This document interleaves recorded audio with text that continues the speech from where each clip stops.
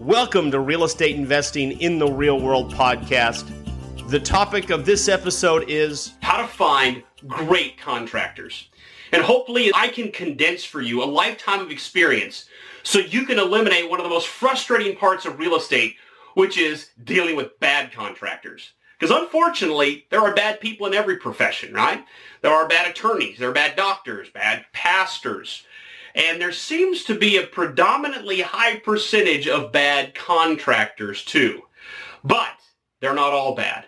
There is a silver lining here. The story does have a happy ending. There are some great contractors out there. And I'm hoping to share with you how you can find those people and work with them because they can make all the difference in the world. And there's so much more to hiring a great contractor beyond simply finding it. So you're going to discover that as well. I'm Phil Pustiovsky, by the way, with freedommentor.com. I'm a full-time real estate investor, real estate mentor and coach to many of the most successful real estate investors all across North America. Best-selling author, my first book, How to Be a Real Estate Investor, which I give away for free. It's been a bestseller for many years. And then my second book, Real Estate Investing Gone Bad, tells you what not to do. Amazing lessons in here. Great contractors do exist. They are rare, but they are there. And I want to share with you how you can find them. And that starts with you being the right customer for a great contractor. Interesting, huh? I'm going to focus on you for a moment because great contractors are in the minority. And so they can choose their customers. And they do choose their customers. They don't put up with people that are going to be a pain in the butt. And they want to work on the jobs that fit their skill set. And they're going to be picky. And so if you want the best, you need to be the best. And so I'm going to describe to you 3 ways in which you can be the best so you can attract the right kinds of contractors. Let's get started. Number 1, you need to know the job. You need to understand what the job entails so you can tailor the right kind of contractor to the job. I'm going to give you a simple example would be plumbing. If you have a clog in a drain pipe, you may not need some high-powered licensed plumber that does massive commercial jobs. You could use someone who's not even a licensed plumber to clear out that drain. But what if you want to put in an entirely new plumbing system? Now you need a specialized licensed plumber that does that kind of thing. Each different kind of contractor has their own set of skills. So you need to understand what your job is so you can fit the job to the contractor. Otherwise, what happens is either you have underkill or overkill. Either you have someone not qualified for the job or someone who's overqualified. You need someone who's ideally right in the qualified zone. And so if you're just getting started in real estate, this right here is a tough situation for you. This is why I'm a mentor. This is why I teach and mentor others so they can get up to speed, so they can be in the position where they can get the best deals, they can hire the best contractors, they can actually do this business right and make good money. So you need to understand what you're up against. And I'm not a big fan of overkilling or overhiring either. I think you need to make sure you fit the right contractor. So when I talk about the word great, I think we need to help define what that means.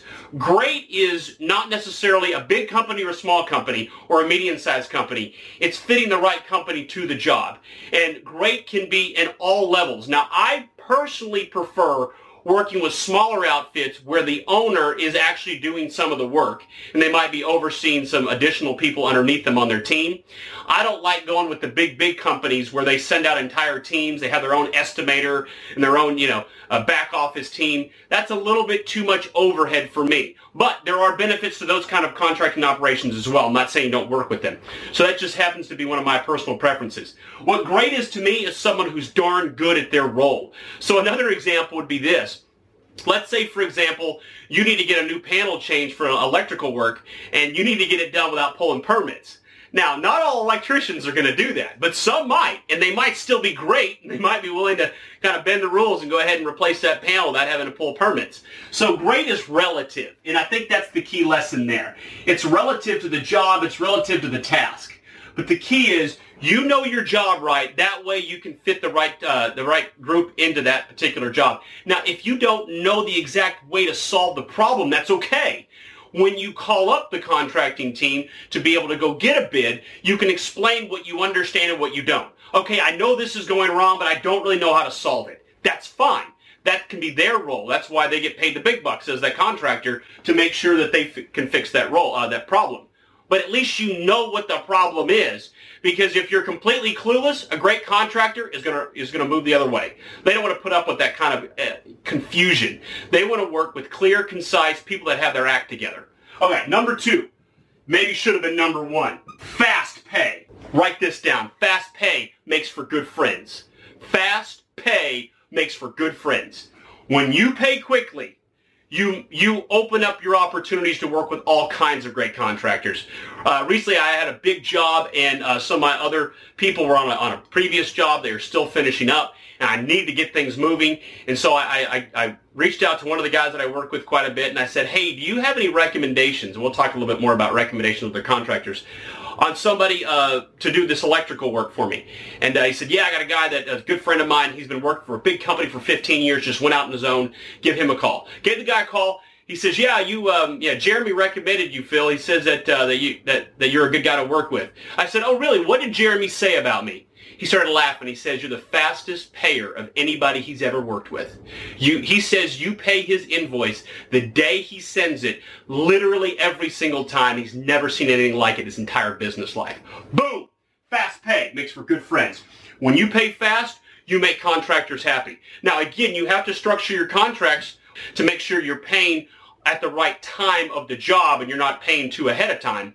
But when you do get the invoice, when you do have to pay quickly. Also, by the way, I always pay, I'm going to say cash, but I always pay in the form of a check or a wire. I don't pay with credit cards with contractors, because that extra 3% makes a big deal to them. Now, I do pay credit cards when I'm buying from suppliers, your Home Depots and your Lowe's and that sort of thing. But if I'm paying the contractor, I don't go the credit card route, even if they take credit cards, because they appreciate that extra 2 to 3%, let me tell you. All right, so if you know the job and you can pay fast, by the way, that also means you have to pay up front. Also means you need to have the money, too. A lot of investors give us a bad name out there to great contractors because they don't pay their contractors because they don't have any money. Don't hire the contractor if you don't have the money. Just don't do it. Don't buy the property if you don't have enough money to pay the contractors necessary to get the job done right. Do it right or don't do it at all. Okay, so if you know the job, you are paying quickly, here's the next thing. You need to be clear in your communications. This is all the way from the beginning, all the way to the very end of the job. Nobody likes to work with a boss that is confused, because then they don't know what a good job looks like. And I'll tell you this, great contractors, they're not always the ones that charge the most money, but great contractors have a pride. They can beat their chest and say, I did that job right. They have a pride about doing it right. And so they don't know what right is if you don't clearly communicate what it needs to be accomplished. So if you're confused, you have a problem hiring great people. And that's what also happens as well. What contractors will do is they will price a job higher because they think you're going to be a confused pain in the butt. And contractors, you know what I'm talking about. Like, oh yeah, this person's going to change their mind 3 times and they're going to complain. They want you to clearly communicate what your expectations are, so that either A, they meet the expectations, great ones usually exceed the expectations, and then here's a big one, you need to take responsibility, okay? Take responsibility when you screw up, when you communicate incorrectly, when you ask them to do something that ends up being incorrect or looks stupid. You raise your hand and go, oh, that's my bad. Because when you do that, they'll do the same thing back. When they make a mistake, they'll say, Phil, I apologize, man. I couldn't get to the job yesterday. I know I promised I'd get that done. I know that's going to literally throw off the entire schedule with the additional contractors coming in. I'm so sorry. I'm going to get in there early tomorrow morning. I'm going to get it done, I promise. But they're not going to act that way if you act like the kind of person that says, well, I didn't say that. Oh, it's your job. You're the HVAC guy. You're supposed to know all this stuff, not me. You need to take responsibility when you make a mistake. You need to be clear on what your expectations are. And when there are changes, you need to be clear on what those changes are. You need to communicate that in such a way where there's no way there's any confusion. This is all about being a good boss, being a good manager, being a good business person. And if you don't do this right, you might get the first job with that great contractor, but you'll never get a second one because they won't put up with the crap. They want you to be a good customer too. They want you to be a great customer. And that means being clear in your communications. And you can tell I'm clear with my communications. There are misunderstandings. There are mistakes. Usually it's my fault. Usually I bought the wrong materials. I still make those mistakes. But well, I always laugh about it. I say, hey, it's my fault. Hey, I'll pay a little extra for the extra work you got to do. And so you play that role and you will get the best from the best people. Because if you've ever been a coach, you know what I'm talking about. Coach in Little League and whatnot. Great people want to work with other great people. If you've got this ace of a pitcher on your team and the rest of your team sucks, let me tell you, that pitcher is going to go off into some intramural league that's different from the public league. They're going to go do something different because they want to work with a team that's awesome. They want to work with a coach that's awesome. You want to be the kind of person that they want to work with. And I have drilled this home. You get it now. So let's talk about the next thing, which is how do you find the great contractors so you can do all this fun stuff? Now that you have your act together, now you can go out and start collecting some names of some great contractors to talk to. Now, I use the phrase collecting some names because, as you know, my rule is always get 3 bids. Now, if you get to a point where you're doing a ton of deals, you're doing 6, 10, 15, 30 renovations a year, you may have your team, right? And so you may not have to get bids from some of them, but you may have to get them from new ones that you bring in for the first time. So let's just assume at this point you're like most real estate investors. You're not doing 13 deals a year at this point, rehabs. You're doing maybe 0. Okay, so at this point what you need to do next is you need to start collecting names, and you need to do it in places where you have the highest probability of connecting with someone who might be great. So the first place ends up being somewhat of a blessing these days, and that's you got your Angie's List and you've got your Home Advisor. Now, not all great contractors are on these lists. So don't think because they're not on here that they're somehow not good. Because there's some great ones out there that don't fiddle with these two because they're too busy doing jobs to be in the world of marketing. But one of the nice things about it, of course, is you get to see the reviews, but you got to take some of that with a grain of salt, because sometimes a great contractor works with a bad customer or a series of bad customers, and they give these awful reviews when it was the customer's fault because they weren't clear in their communications, or they didn't pay them quickly, or whatever the case may be. So, but it's a good place to start collecting some names, especially when you're dealing with specific trades like electrician, plumber, HVAC, roofing. It's a great place to start. All right, another place to collect names, and I would argue is my favorite, is what I'm going to say a recommendation, so I'll just do REC, from other great contractors. All right, now this is a bit of a change, right? So I've gone from, kind of going out into the world looking yourself to going within the realm of other great contractors. Birds of a feather flock together. And great contractors know other great contractors, and let me tell you why. Because they've been on the job site together. They've seen what these people do work-wise. They've seen the speed of their work. They've seen the way they talk, the way they operate, the way they deal with their employees. Other great contractors. So let's say you're calling up some names on Angie's List. And let's say they say, oh, we're booked for the next 3 months. Okay, well, who would you recommend? If it was your house, who would you recommend get the job done? Now that I've described to you what that job is. Remember, go back to that, know what your job is? So if you know what the job is, you can describe it over a phone. If you're clear in your communications, they might say to you, oh, I'll tell you who you should work with. Go work with Rick. Here's his phone number. He's awesome. Now, he may be booked too. I don't know his schedule, but he's awesome too. So other great contractors is one of the best ways to find great contractors. But maybe you still haven't got there yet, right? So you tried that. One of the places I like to see, again, this is the word recommendation, REC, this is going to be suppliers. So this is anywhere from your Sherwin-Williams, your Ferguson plumbing fixtures, all the way to even Home Depot or Lowe's. In fact, some people, I've told them, just literally camp out in front of the contractor services desk at Home Depot for a day. And every contractor that comes through, say hello, talk to them, and talk to the people that work at Home Depot and ask who they like the most. Because so often when I work with great contractors, if I'm in there with them buying some materials, I have discovered that those people that work at the Home Depots and Lowe's and other suppliers in the world will say to me, oh, Phil, I just love this guy. He's been coming in here for 5 straight years, faithful customer. I just love working with this guy. So other suppliers can be a great place to get names. And again, we're collecting names at this point because you want to get 3 of each in any particular job or task. Now, number 4 on this list, this one's a bit interesting. It could work really well. And you can see I had that little bit of a devilish smile. I'm going to call it driving around, but another way to call it would be poaching. So, if you know an area is getting a lot of rehab work, you could drive around and look for any houses that have big dumpsters or where you know work is going on. And you can go check it out and maybe go talk to that contractor that's doing the work or whoever is doing the work. Because a lot of times, some of these contractors will sub out the actual work to the actual workers, and that's who you want to connect with the direct workers. So, you should go there, though, not on like a Monday at 11 when everybody's at work. My favorite time is a Friday at about 5 p.m. If they're still on the job site at 5 p.m. on a Friday, they're already way up on my book. That is a huge sign of strength because usually they're chopping off by 1 o'clock, most lazy contractors, but the good ones are still there at 5 o'clock trying to finish some stuff up. So they have the whole weekend themselves. So that right there can work. And another little tip on driving around, especially if you know you're poaching and you know some other investor that's their crew, send a woman to go say hello.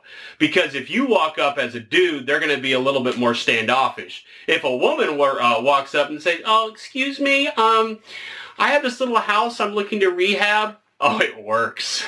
It works well. So this one can be absolutely fantastic, but just be aware you might tick some people off if you poach from maybe one of your competitors. All right, number 5, moving right along, somewhat like this. This would be you can get recommendations from other real estate professionals. It can sometimes work. I mean, real estate agents probably more than investors, because investors usually don't want to share their good people. They usually only want to share their bad people. They'll say, "Oh, yeah, this roofer is great," when he's really terrible just because they're a competitor of yours. I know most people wouldn't do that, but you got to be aware that it does happen. Whereas real estate agents, they may not be as tied to the outcome, and they might actually recommend some good people. Problem with this is kind of the blind leading the blind sometimes. Doesn't work out as well. Sometimes people think they have a good person on their hands when they really don't.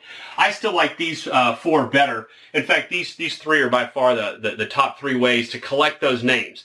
And so now that you have those names, you understand what your job is, you can communicate with them, and 7 things that you should never say to a contractor. Even if you're working with a great one, you still want to follow those rules.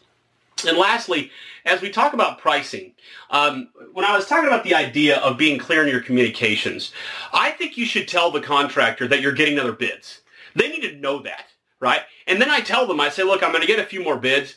I'm not going to just simply take the lowest priced one. I'm going to take the best contractor, and I'm going to let the price, chips fall where they may, because I want contractors to make a buck. They've got to be profitable or they're not going to work with me anymore. They got to be profitable because it's important to our economy. I have a great video on why profit is good and why that matters to you. So I don't want to deeply gouge them. And here's the other thing. You're never going to gouge a great contractor anyways, because they'll always get you back. So whether they just don't finish the job on time or whatever happens, because they're going to make their profit no matter what. So instead, since this is a relationship, this isn't like you're just buying some piece of furniture off Craigslist. You need to set it from the beginning that you're clear in your communications and then you're not totally crazy price sensitive, because that way you're going to get the best. Now, surprisingly, the lowest price doesn't mean the lowest contractor quality if you're working with great ones. I had a recent job. It was a $36,000 concrete job, and I hadn't done up to that point that big of a concrete job. So plus it was in a different area, so I went looking for some new contractors. And the one that I liked the best, the one that had the best reputation, best reviews, I talked to some suppliers that sell concrete. They all recommended this guy. He ended up coming in the lowest. I was thrilled. He was hired, right? He was a good $5,000 to $10,000 lower than everybody else. And I did tell him that after we got finalized the deal. I gave him his deposit and whatnot. I told him, I said, "By the way, you're the lowest price guy. Just letting you know. You can probably raise your prices in the future." I knew I didn't have another concrete job coming up, so I wouldn't, bite myself in the foot. But just keep that in mind too. Pricing is not always correlated with quality. You can correlate quality with all the other aspects of this situation. You can look at some of their previous work they've done, talk to previous customers. Be aware this is an important decision.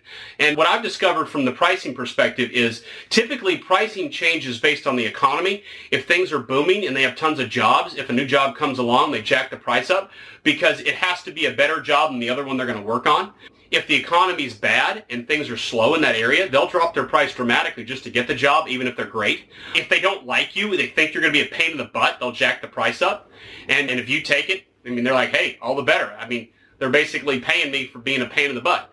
But pricing is not correlated necessarily with quality once you're bidding against great contractors. However, if you've got a crappy one in the mix and they're the lowest priced one, you also need to be aware, especially if their price is way too low. What you're looking for in 3 bids is all of them to be relatively close together. Within, 5 to 10 to 15% of each other. If somebody's drastically too low, then there's a real problem there. And obviously, if they're drastically too high, you're obviously going to throw that up as well. There is so much more I could share about this subject, but hopefully you have a much better understanding now of how to find great contractors. And hopefully one of the big distinctions you discovered was that finding great contractors starts with you being great yourself, because then you can attract the kind of people that you really want to work with that are going to do the best job. And obviously, here's some tips on how to generate a list of people that could be great. All right, well, I'm Phil Pustiowski with freedommentor.com. Please subscribe to this channel. Get a copy of my free book, How to Be a Real Estate Investor. And if you want to be a first-class, market-leading real estate entrepreneur, consider my apprentice program where my team and I work hand-in-hand, one-on-one, and we teach people how to become absolute money-making machines.